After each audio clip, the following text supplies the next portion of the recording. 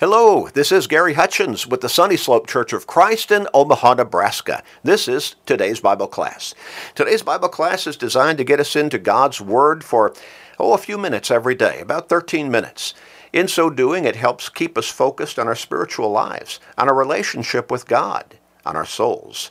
It also helps us to stay strong in the faith and even grow stronger in our faith because the Scriptures tell us faith comes by hearing the Word of God.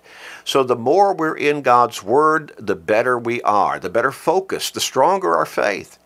You know people in your life, don't you? Probably some within your own family who need to change their focus in life, the direction of their lives. They need to start thinking about their souls and eternity because it's coming. Help them by sharing these short studies with them. In fact, help everybody you can by sharing these short studies. You can do that easily through Facebook friends, text messages, maybe other technological means. But make the commitment and start sharing today with everybody you can. Family, friends, work associates, neighbors, with everybody you can. What a great blessing for somebody to get their lives turned around and they get to heaven ultimately. But that's also a great blessing for you. So help them. Make that commitment. May God guide you and help you, strengthen and encourage you as you start to share these studies with everybody you can. We're going to get back into our line of thinking and study, asking the question, do you need a second touch of Jesus?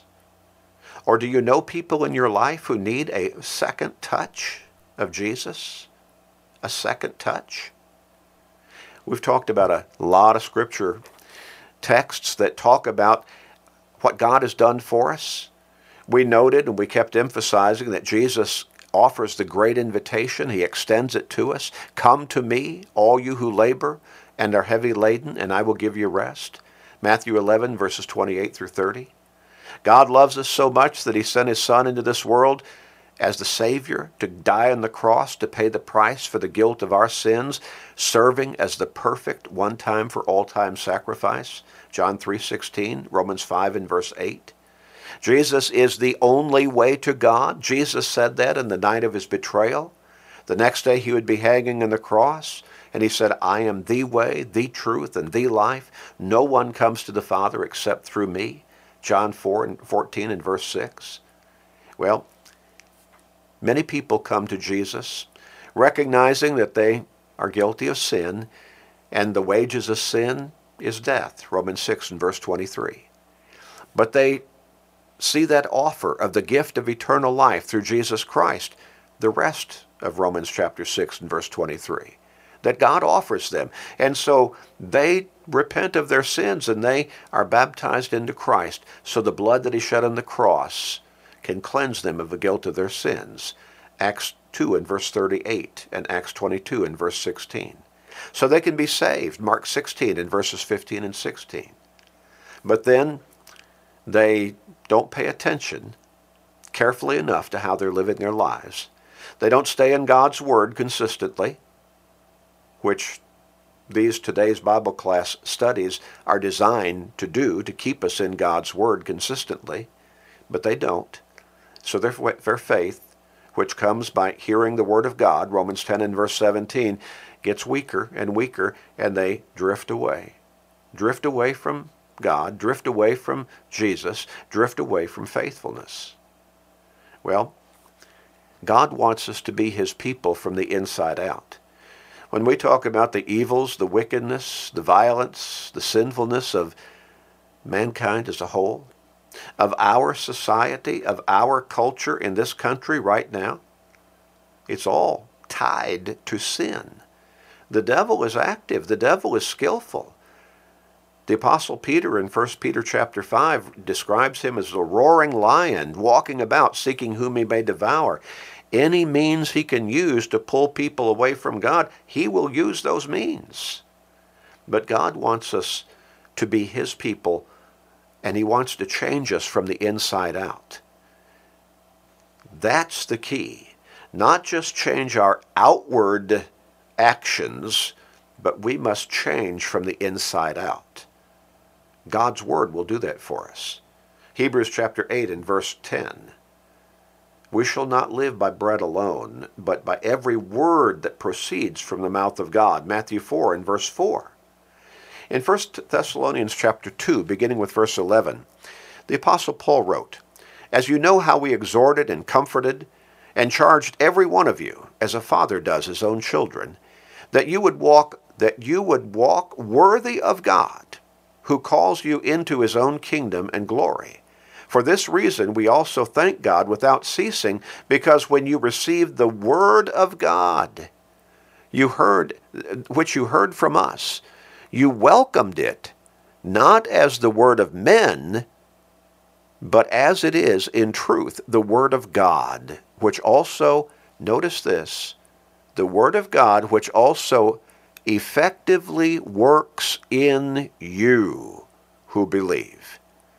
There's that life-changing, soul-changing, destiny-changing power of the Word of God. The Apostle Paul put it in Romans chapter 1 and verse 16, "I'm not ashamed of the gospel of Christ, for it is the power of God unto salvation to everyone who believes." God's Word can work in you and change you from the inside out. It is that powerful. In Colossians 1, beginning with verse 9, the Apostle Paul wrote this to the Christians in Colossae. He said, "For this reason we also, since the day we heard it, do not cease to pray for you and to ask that you may be filled with the knowledge of his will in all wisdom and spiritual understanding." Why, Paul? Why do we need to be filled with the knowledge of God's will in wisdom and in spiritual understanding?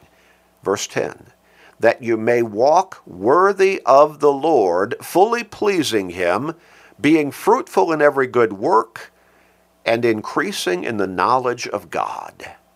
Do you see the emphasis on knowledge, increasing in the knowledge of God there? Being filled with the knowledge of his will? See, that's the Word of God. As we take it in, as we make the proper applications, it will change us from the inside out.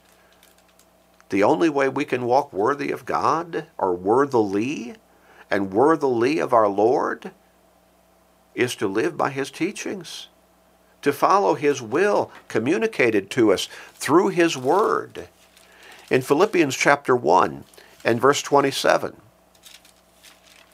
Philippians 1 and verse 27, Paul wrote this, "Only let your conduct be worthy of the gospel of Christ, so that whether I come and see you or am absent, I may hear of your affairs, that you stand fast in one spirit, with one mind, striving together for the faith of the gospel." Oh, see, we can only come to God through the gospel message of Jesus Christ, that God sent him to bring and communicate to all mankind. That is the life-changing message from God. We can be forgiven. We can be made new, 2 Corinthians 5 and verse 17. We can be born again, John 3, verses 3 through 5. Ephesians 4 and verse 1. "I therefore, the prisoner of the Lord, beseech you to walk worthy of the calling with which you were called." What calling is that? What is the calling with which we were called that we're exhorted to walk worthy of? 2 Thessalonians chapter 2 and verse 14 tells us how we're called. "To which he called you by our gospel, for the obtaining of the glory of our Lord Jesus Christ." We're called by that life-changing message, the gospel of Christ. The gospel of Christ. Now, let's think about that second touch of Jesus that so many people need. Maybe you yourself. Perhaps you need what many who are struggling with their faith and their faithfulness and their dedication and their outward commitment to the Lord need. And that is simply a second touch of Jesus.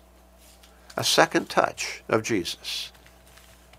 Now you may still be saying, I'm still not sure what you're talking about. How do I get a second touch of Jesus? Well, let me just give you an illustration right from the Scriptures. In Mark chapter 8, beginning with verse 22, we read this.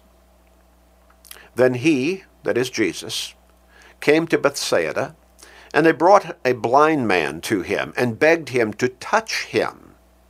Now some people brought this blind man to Jesus, obviously seeking healing from Jesus, and they begged Jesus to touch him. So he took the blind man by the hand and led him out of the town, and when he had spit on his eyes and put his hands on him, so he touched him, he asked him if he saw anything. And he looked up and said, I see men like trees walking. Well, he saw, but it wasn't clear. It wasn't clear vision. Then he, that is Jesus, put his hands on the eyes again and made him look up. And when he was restored, and saw everyone clearly. Well, the first time Jesus touched this man, he saw, but not clearly. He needed a second touch of Jesus.